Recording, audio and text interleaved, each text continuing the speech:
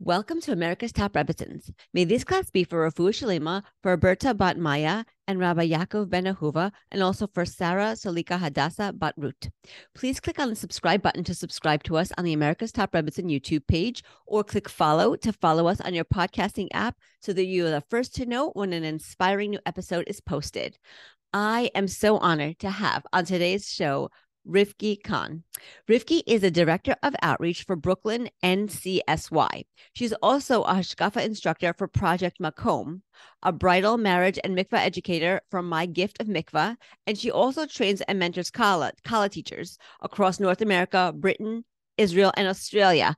Wow. Thank you so much for being here. Please tell us more about yourself and what you do. Wow, that's a mouthful. I'm intimidated just listening to you.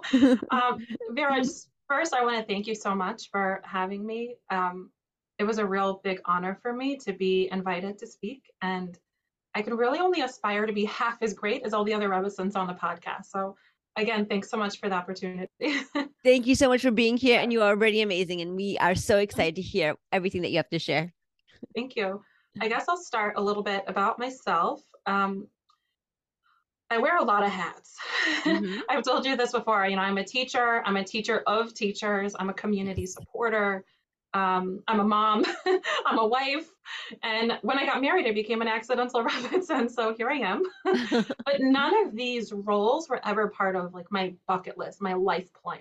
You know, I became Torah observant. As I was climbing the ladder in the corporate world, I ran the data and analytics teams for Amazon, for L'Oreal. Wow. I had upwards of 30 reports. And That's amazing. I spent almost a decade in that world. And then fast forward now, I work in Cura full time. So I made a total life change Yes. in many ways, a pivot in my career.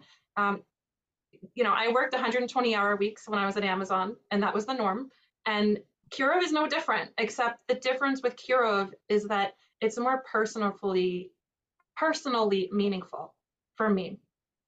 In my role here at NCSY, I run social, educational, and experiential learning programs, and they're primarily targeted toward middle school and high school students, all backgrounds. So, if you think about Brooklyn, and it's funny because I'm from California, but I love Brooklyn. I do not want to leave Brooklyn. Everyone meets me and they're like, you do not sound like you're from Brooklyn. Like, why do you like it here? Everyone else wants to leave. But it's such a mecca. It's such really a is. beautiful place. And Yes.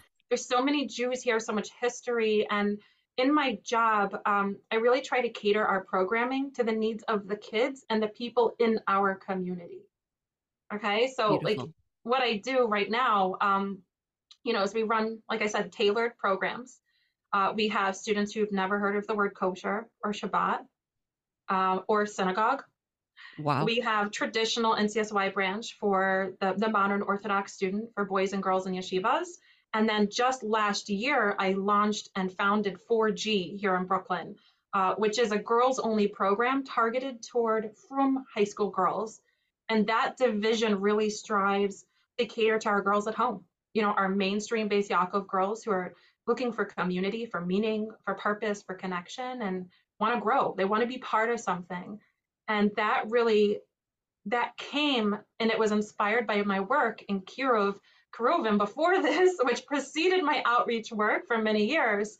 And I guess I really learned from all of my personal and work experiences in the community that everyone, regardless of their background, regardless of their knowledge level, we all have the same questions, the 5 W's, the who, what, when, where, why. Is that did I get all of them? Yes. And being brave enough to ask those questions is exactly where I am today. And that's why I'm a proud Baal Shuva. That's so beautiful. And then you provide that forum, you provide that space for others to ask those questions and to dig deeper into their Judaism and to make it more personal to them and to really connect to Hashem through the forum that you provide, which I think is so, so Yeah, beautiful. thank you. So today is going to be a very special show because we are going to hear the true journey of a Baal Tshuva, and that's you. The term Baal Tshuva means master of the return. Teshuva is to return. That's what the word means. And a Baal Teshuva is someone who did not grow up Jewishly observant and later returns to observant Orthodox Judaism. And Rivki Khan is someone who did exactly that. the story of how she grew up in a non-observant home and the path that she took, which led her to become the extraordinary person she is today and to merit doing all of the wonderful things that she does for the Jewish community today is incredible. Rivki, I am really, truly, honestly excited to hear your story. So I want to start from the beginning. Can you please tell us about how you grew up, what your home life was like, what your parents were like? Did you have Judaism in your life when you were younger? Like all about your childhood and growing up. Okay. Okay. Well, I'm a Cali girl through and through. As soon as I open my mouth, as soon as I shake someone's hand or I give them a hug, and they're like, "What are you doing? What are you Right. up to?" It's That's not a how New people York know I'm not thing. from Brooklyn, right? Yes. Yes. um, let's see. We traveled for swim meets and soccer tournaments on the weekends. We ate treif at neighborhood block parties. We were just like every other family in the community that we lived in. My nuclear family members are not observant. And I didn't get bas mitzvahed until I went to Israel years later, right after Wow. college. Wow. In terms of practice, the only thing my husband, my not my husband, excuse me, my family, my nuclear family was ever really machmir on was Friday night dinners. So it was Thanksgiving style, in the secular sense. All the cousins, all the extended family, lots of music, lots of laughing. All the adults had wine and beer, and Sounds fun. yeah, it was a blast. Every single Friday night, that was where we had to be. There was no getting out of it. Everyone came. And my mom put out these gorgeous candles on the table every Friday night, and they belonged to my maternal great grandmother. And the adults were super protective of these candles. The kids were not allowed to touch them, and we didn't know why. All we knew is it was a tradition, and it was like an heirloom, and it belonged to our great grandmother. Um, but other than that, we really didn't have much Judaism in our actual observance in our house. I didn't even know what Yom Kippur was or Rosh Hashanah. I had never heard of Passover until I got to college. All Wow. of these, the word kosher didn't mean anything to me. I Right. knew I was Jewish, but we were Jewish, like we were proud to be Jewish, but it didn't mean like, oh, I'm gonna marry Jewish, or oh, I want to have a Jewish family, or oh, excuse me, or oh, I want to have more Jewish traditions. I, I think partly because my if we go back in history, my grandmother um, was born at the end of the Depression in Los Angeles, and those are really tough times. Yes. She, as a late teenager, chose to leave observant Judaism. She was born into a rabbinic family, and Wow. she left Judaism, and so my uncles, my aunts, my mom were all raised with, a observant or ritualistic practice of Judaism is cult-like. It's not good. It prevents you from getting jobs, and that's really how she viewed it. So by the time you skip like two generations and you get down to me, that's how we got to where I was. Right. Yeah. Right. Wow. So, okay. So your parents didn't even grow up observant. So, okay. Wow. And I can't believe you didn't know about Passover until college. That's significant. That's so okay. So you grew up with a very minimal knowledge of Judaism and what it really meant to be Jewish. You knew you were Jewish, but you didn't have a deep meaning. You didn't have a connection. You didn't really. It was just a word. You didn't know what it really and truly meant. Yeah. So when did you start to think that maybe there was something more? Maybe there's something more than like the fun Friday nights. Like what was the catalyst in your life? What happened to you in your life to prompt you to take a closer look into Judaism and to want to learn more? Mhm. Um, huh. That's a hard question. I guess if we narrow it down to three people, Mm-hmm. okay, because there's never really one moment in a person's life that is makes like an aha moment, right? It's rather a series of events. And there were three people I came across over the course of 5 or 6 years. So this was my college all the way through like right after college. Okay. And these people were really the catalyst for me to start considering the value of my heritage, what that meant. Um, so the first person was Karen Padowich Snyder. She lives in Chicago now. And she was also from California. And she kept inviting me and the other Jewish girls. And we were all totally secular except for her. She was straight off the boat from Neve, like the high necklines, all the way down almost to her knuckles. And she was great. And we were competitive. We were in the business program together. We partnered quite a bit on projects. And, you know, I didn't really think of myself as so Jewish at the time because I'm like, well, you're Jewish, I'm Jewish, that's great, but like, you look like, whatever, like Amish, and I'm just doing my thing, And I guess she must have known, because the way she befriended me, um, I really admire her tenacity and her convictions. And I'm gonna cry. Anyway, I really hope that she's listening or she will listen to this. The second person was a guy named Michael. Um, he was a coworker. One morning, I worked on down in Wall Street when I graduated college, and he approached me in the office one day in the kitchen, and he says, "Hey, are you Jewish?" And my maiden name is Engel, so makes sense. There's a I'm like, clue. yeah, I'm like, you're not allowed to say that to me, like in the workplace. That's illegal. And he's like, no, no, no, don't worry. Listen, I am too. Listen, we're on the same team. You know me. Like we met like 5 minutes ago. And he's like, listen, there's like a young professionals class at this place called Manhattan Jewish Experience. It's all going to be young professionals like us. Going to be free food. You can be my wing woman. And I'm like, dude, I just met you. I'm like, but at the same time, I didn't really know anyone when I moved to New York. I Okay. grew up in California. I went to Right. college in Boston, and then I Right. moved to New York without really knowing a soul. So I was Wow. thinking, okay, well, he's Jewish. I'm Jewish.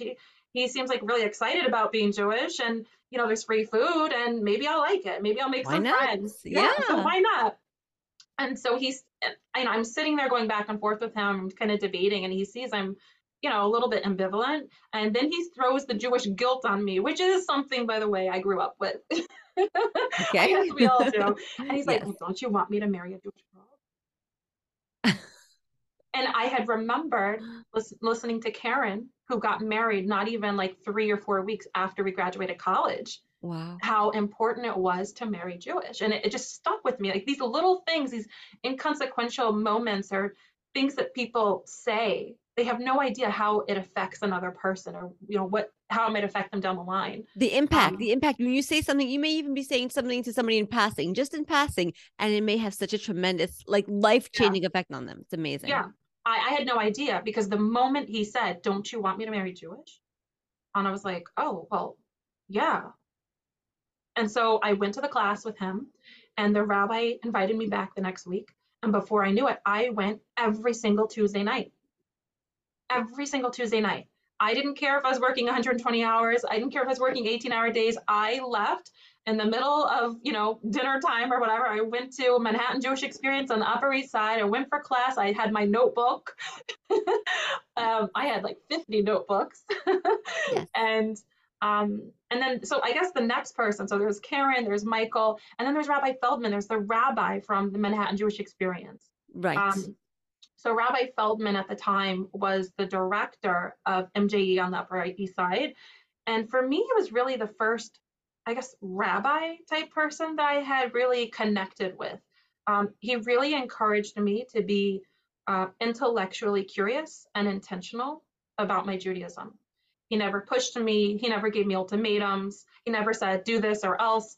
He was motivating and inspiring to a person like me who actually happens to be a right brain person because I'm a mathematician. That's what I Okay. did when I was in the corporate world. Yes. So he just, everything made sense to me. He seemed very authentic. Well, he is authentic. Yes. Yes. He himself is a Bolshuva. So I I found that everything he was saying just made sense to me. And at one point, I actually just forgot. I forgot about this until just now. At one point, he invited me to take a seminar with his wife, Rebbetzin Shifra, and I met with her every week on an off day, not on Tuesday. So I added another day of Torah class. And Beautiful. yeah, I met with her once a week with a small group of young professionals around their table. And we met in their building and we learned what prayer offers us. And we even wrote our own prayers. And this was like a totally foreign concept for me. And Yeah. I'm thinking, well, like, where do I start? And it was so hard for me to come up with a prayer because it was such a foreign concept. Right. Yeah. Yes. So It's so beautiful. This is such a beautiful intention because it makes you think more deeply about what prayer really is. If you're going to write your own prayer, you have to think about what is prayer? What am I trying to say? Where does my heart and soul want to go with this? And I love that you're talking about MJE because it's a very, very important organization. It's located in New York City. I happen to know a lot about it. So Rabbi Feldman was from the MJE East Side. And if you happen to be on the West Side, it's Rabbi Mark Wiles with MJE on the West Side. And they run beautiful, beautiful classes of all different types, all different areas in Judaism. So I'm mentioning this just in case anybody listening to this wants to check it out. It's called MJE, Manhattan Jewish Experience. If anybody wants to Google it, it is wonderful. So I'm so excited to hear you talking about it because they have services on Friday nights, they have services on Saturday, they have classes throughout the week, as you were mentioning, for young professionals and even for older singles. I want to say it's for singles, for couples. It's a really wonderful organization. So go ahead.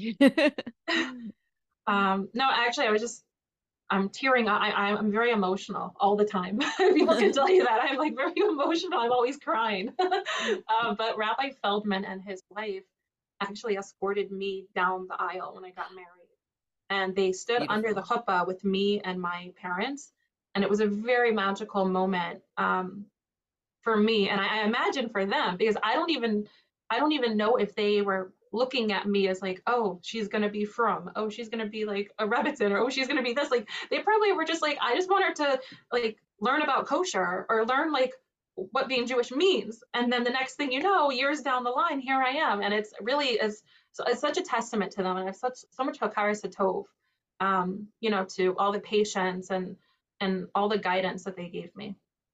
It's really beautiful. Thank you for mentioning that because that is beautiful. Like they really go out of their way to help people. Like the fact that they walked you down on your wedding, like that's such an intimate, such a personal occasion. So I'm so glad that they were able to be there for you also in that capacity. Yeah, me too. And then you said there was a third person, right? And well, wait, you said Karen and then Michael from work. Okay, and Rabbi Feldman was the third person. Yeah. Okay, yeah. I just wanted to make sure that we had everybody covered. Okay, I didn't want to shortchange anybody. So now that you knew more about Judaism and you were keeping some of the mitzvot, right? Like were you Shomer Shabbos at this point, or when did you start beginning to keep Shabbos and to keep kosher and that kind of thing? Yeah, it because my journey was so slow. I don't even know. I don't even want to call it slow because there's no speed that someone's journey should be. Right. There's this there's a stereotype of a Baal Shuva and like what their journey is, and you go to a free Torah class, and then within a few months to a year, the rabbi sends you off to Israel, and then you learn Torah, and then you come back a totally formed different person. I never drank this Kool-Aid.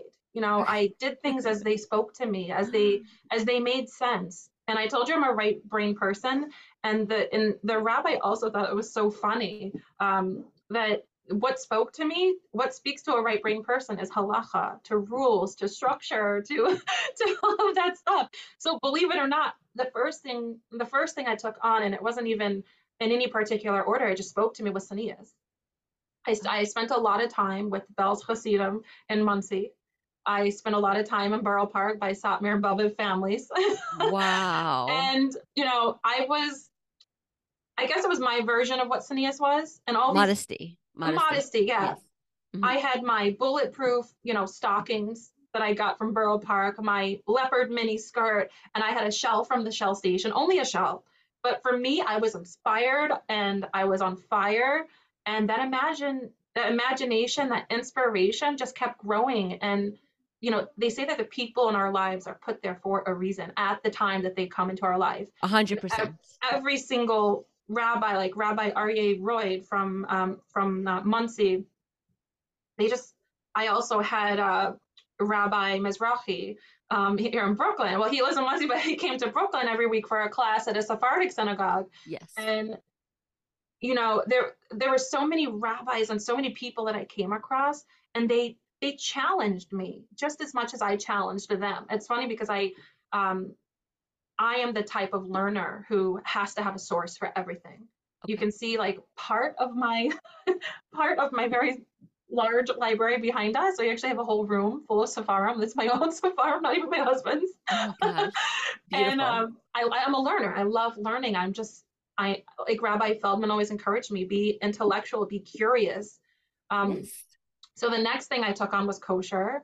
I came home one day and I threw every single thing out of my kitchen. I mean, the paper towels, the plasticware, like the actual dishes, all the food. I cleaned, I even accidentally threw out like one of the, what are the things called? The shelf units from Yes. the fridge because Refrigerator, I was yes. like, okay, I'm just gonna dump everything. I'm starting over. It's gonna be awesome. And Wow. I thought it was funny because I thought for a while, probably for a good like year or two, that the only kosher store that existed was Pomegranate in Brooklyn. In Brooklyn. So That's yeah, funny. so once a week. I mean, it's so silly if you think about it, but it's not. Because if you're new to this journey and you You don't don't know what know, questions to ask you don't right? know. Nope. So every single week, I would hire car service and I'd schlep all the way to Pomegranate. I'd fill up an entire cart and I'd schlep home. And I was so proud that I was keeping kosher. Um, and then I guess the very last thing I took on was Shabbos. Shabbos was hard for me because with my family, my mom was going through some health issues at the time, and I didn't want to leave her in a panic. And God forbid something were to happen. Right. And so it took me about a year and a half of, me leaving my phone on, but and like looking at it. And if she texted me, just to check in. I might like look at it and I might like touch it, but I tried not to do anything. I would do it with like a Sheena, like an unusual way, because the rabbi had said like, oh, if you have to do something, do it in an unusual way. So I was trying to adopt to that and take on halacha in a way that was slow and in Right. a way that I could do it at that time. Right. Um, I guess it's also kind of funny if you think about it. When I again during that time I was growing. I had a lot of questions, and the rabbi wasn't telling me all or nothing. There was a time where I would carry my subway card like right here on my shoulder in between clothes, Yes. and and I thought to myself, well, if someone else swipes the card, I'm totally keeping Shabbos because technically I'm not carrying, it's just resting on me. If someone takes it from my shoulder, like a total stranger in the subway, okay, and someone else swipes it, I'm not turning on the train. So yeah, I guess it was a bit of a process. Very creative. That's very creative. Okay. Yeah, yeah, But you know what you because you didn't grow up observant. When you're going from like completely unobservant to observant, you're going slow. You're exactly. It's not all or nothing. It's not yeah. 100%. You can't. A human being just can't go all or nothing like that. It's a slow and gradual process, and then eventually, you take on more and more and more within the mitzvah. Like in Yeah. terms of keeping Shabbos, there's so many little things, little details involved in keeping Shabbos itself that you eventually take on more and more and more. Mhm. Um, so, was it difficult for you? Like there are so many mitzvahs to do: Shabbos, kashrut. As you get married, mikvah. And there's 613 mitzvahs. I know we don't, not all of them apply to us in this time right now, but there's so much to do in Judaism and the holidays and everything like that. Was it difficult for you to take things on, as you did? Um, it wasn't difficult because halacha made sense. Okay. What came last and what I was missing, because the questions I did not focus on and the questions I didn't think to ask were the hashkafa. Why am I doing this? How can I make this meaningful for me so I'm not just a robot? Right. And that is what I provide and I hope to provide for the students that I work with. The why. Why do this? Why is this meaningful to me? Find your why. Right. So that's exactly what I'm going to ask you. That's my question. Why is it meaningful to you personally? Yeah. Judaism is meaningful to me for so many reasons. Um, One is that we learn from our forefathers in the Torah in our Bible how to that first of all that no one is perfect. Everyone makes mistakes, and that's okay. Yes. No one's perfect. We're all on some kind of path, right? We're on a roller coaster, whether we're going backwards or up or down or forward. Our goal is to grow, right? And to be better people. And the mitzvahs that we do, the actions that we do, bring us closer to serving Hashem. So that part really has always really resonated with me, because I've always liked psychology. I've always been interested in sociology and self betterment and self development. That's beautiful. And then you made Judaism meaningful to you through that, through your way of thinking and understanding about it. Yeah, yeah, I guess so.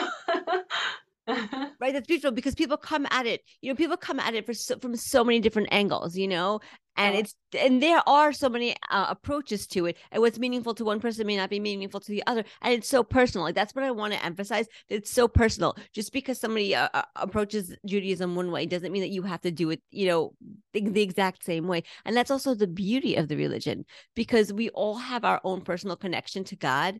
And it's our own personal connection. It's our own personal intimate relationship with him and the way that we connect to him. So I just think that's so beautiful.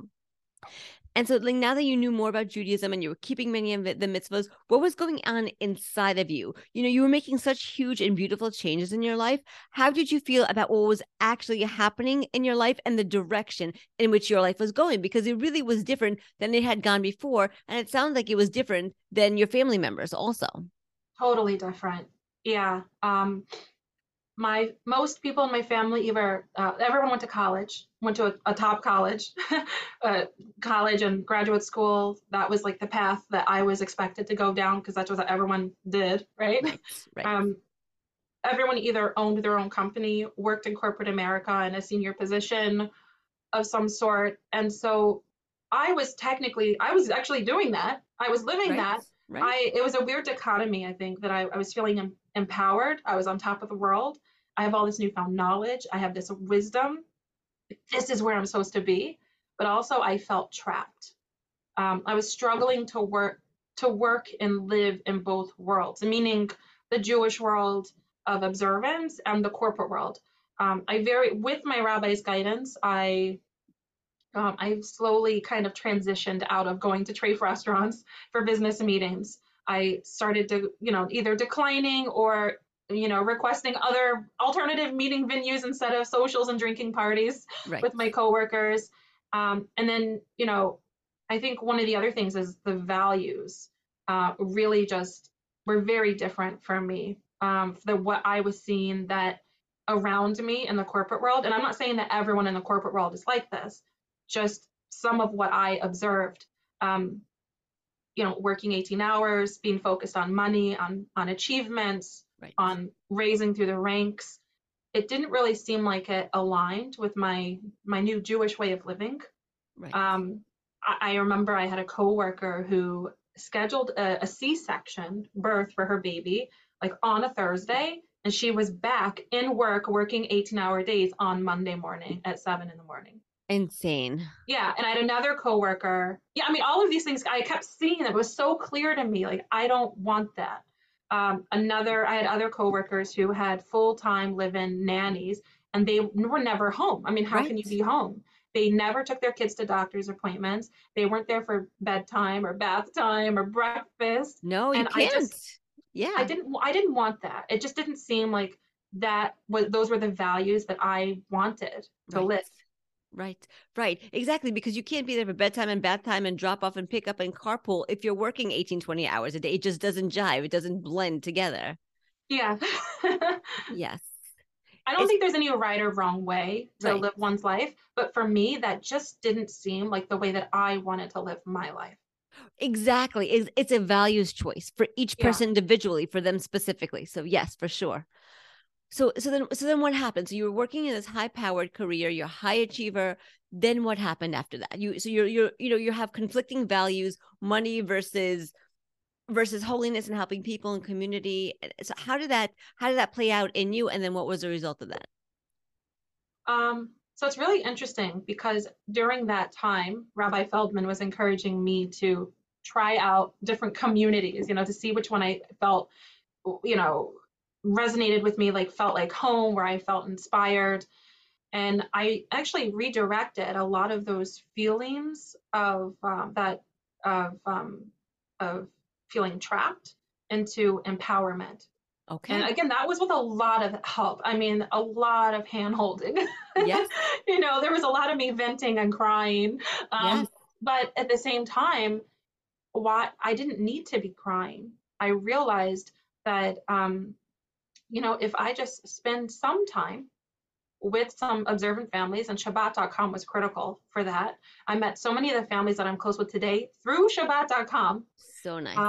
And there were two families in Muncie that I really, really connected with. And I would say that at that point in that juncture, when I was at Amazon still at that point, they were critical in that stage of my journey. They were both the mom on one of the families went to Neve. She's Baal Shuva, and then the other family, the father was a Baal Shuva. Wow.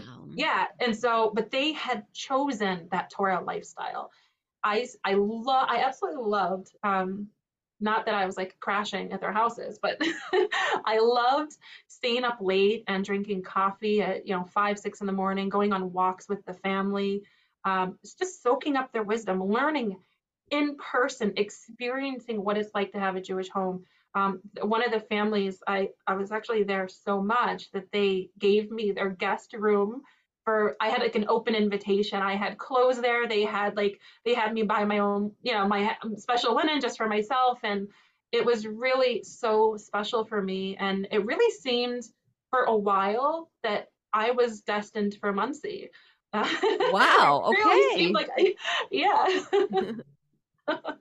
Muncie is a great place. There's a lot of Jewish infrastructure there. They have supermarkets, they have clothing stores, they have restaurants, they have schools. They have a lot going on in Muncie. And actually, now that you mentioned it, Shabbat.com is run by Rabbi Ben-Zion Klatzko, who lives in Muncie. And for anybody listening, if they don't know, if they're not familiar with Shabbat.com, you literally go on the website. That's the website, Shabbat.com, and you can find places to stay, not just in Muncie, but all over the world, really. You type in where you're going, let's say you're visiting, I'm making this up. Let's say you're visiting Omaha, Nebraska, and you want to go to somebody's house for Shabbos. So that's what you type in, and they match you up with other families, other Jewish families that live in Omaha or wherever it is that you're going. And they invite you for either Friday night dinner or Saturday lunch, or, if you're going on the holidays, maybe they'll have you at that time too. So it really, really is a beautiful resource. And that's Shabbat.com. Yeah. It's interesting that you mention all the infrastructure that they have in Muncie. There a lot of, there's a Rabbi Klatzko's house. He used to have hundreds of people just sleep everywhere in every nook and cranny of the house. It was amazing. And there was a very big single scene Motzi Shabbos where, all the singles would file into, I think it's called Shelley's Pizza. It's been a hot minute. Yes, but Shelley's Pizza. I know exactly where that is. Yeah. People came from all backgrounds, and secular, like I grew up. People who'd been on their first Shabbaton ever had their first Shabbos experience.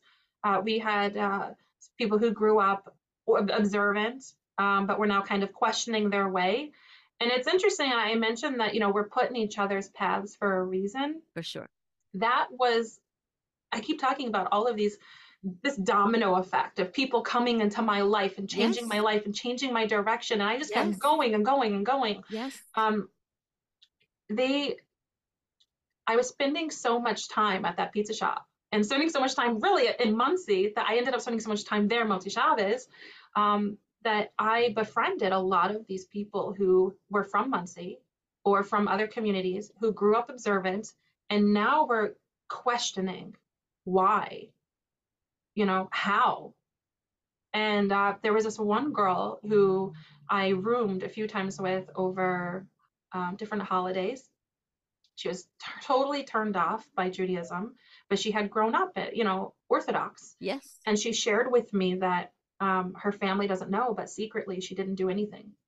She was, and she said to me, Rifki, I'm worried I'm going to be a bad influence on you. And it actually happens to be that maybe 1 or 2 weeks after she shared this with me, she ended up being the one to teach me what a bracha was at Shelley's. Isn't that interesting? Wow. Yeah.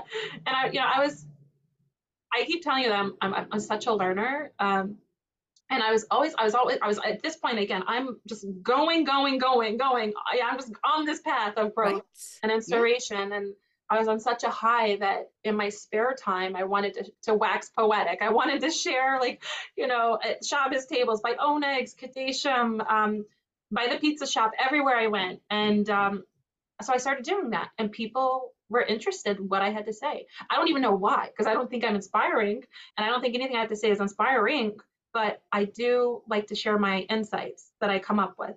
And that's And beautiful. That in itself is so like, it's so worthy. It's such a golden nugget there.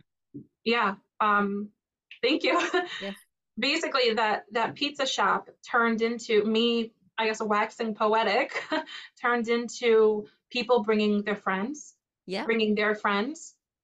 Next thing I knew, people were asking me, a Baal Shuva, a fresh Baal Shuva at that point, okay, to give Hashkafa lectures, to run inspirational programs, Shabbos programs, for that Wow. group of people who grew up Orthodox but were questioning. The And I'm irony of thinking, the situation. right, a Baal Shuva who grew up with no Jewish education. So, and that, to be honest, if we take a step back and people ask me, well, how did you get recruited to NCSY?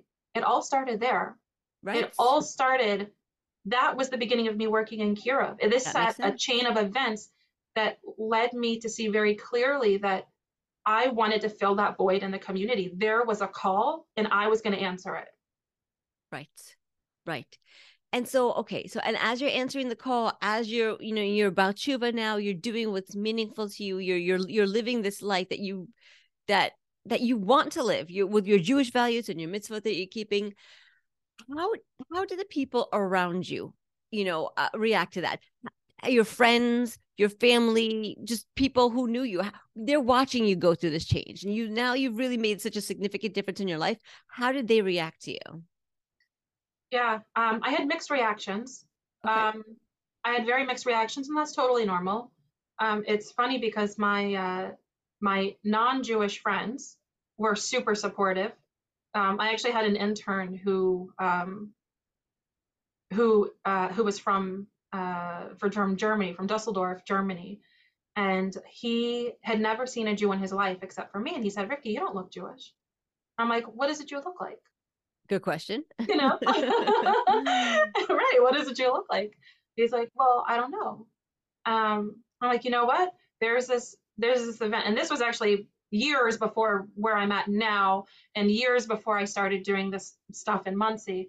I said to him, you know what? There's actually the singles event in the city. Why don't you come with me? Like he was with his girlfriend, so I wasn't trying to set him up or anything, but and he wasn't Jewish, but I said, you know what? Why don't you come with me and my friends? There's an event called Halloween, you know, Yes. and I brought him there with me, and he said, Rifki, no one here looks Jewish. There's only one person in this whole club that looks Jewish.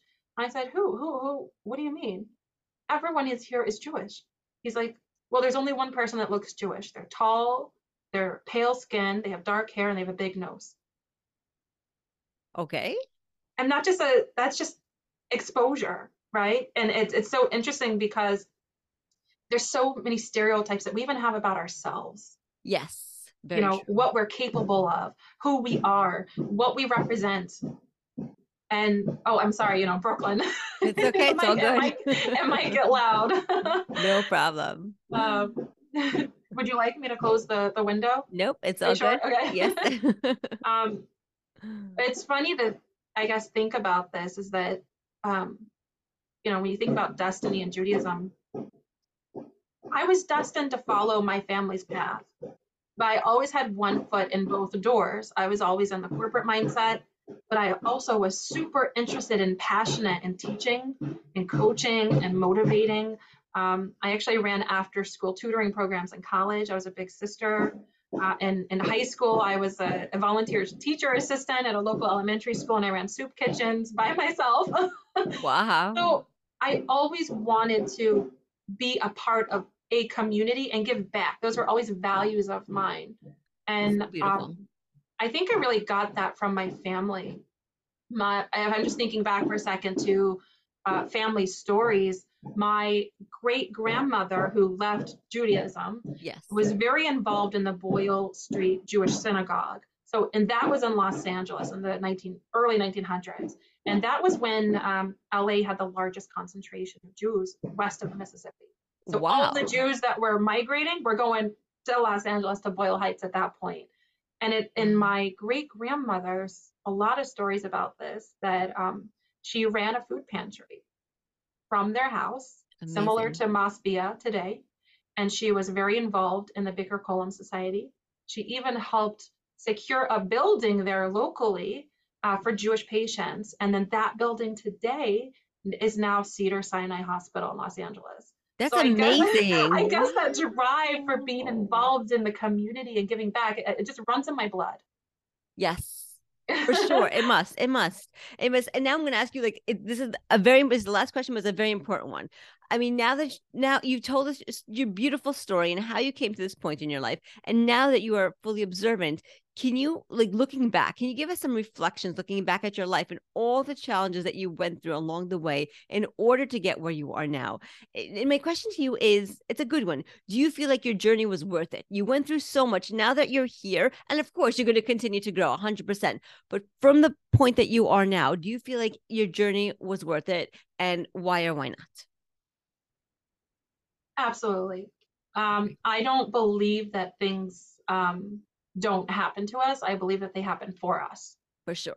Okay. Had I chosen to go to a different college, would I have met another Karen? She was hospitable, she was warm, she was accepting, unconditionally accepting. Wow. Um, she was fiery about Orthodox Judaism, but she was cool enough to hang with someone who was secular. Had I chosen a different line of work, had I not gone into the math field, would I have ended up meeting that coworker?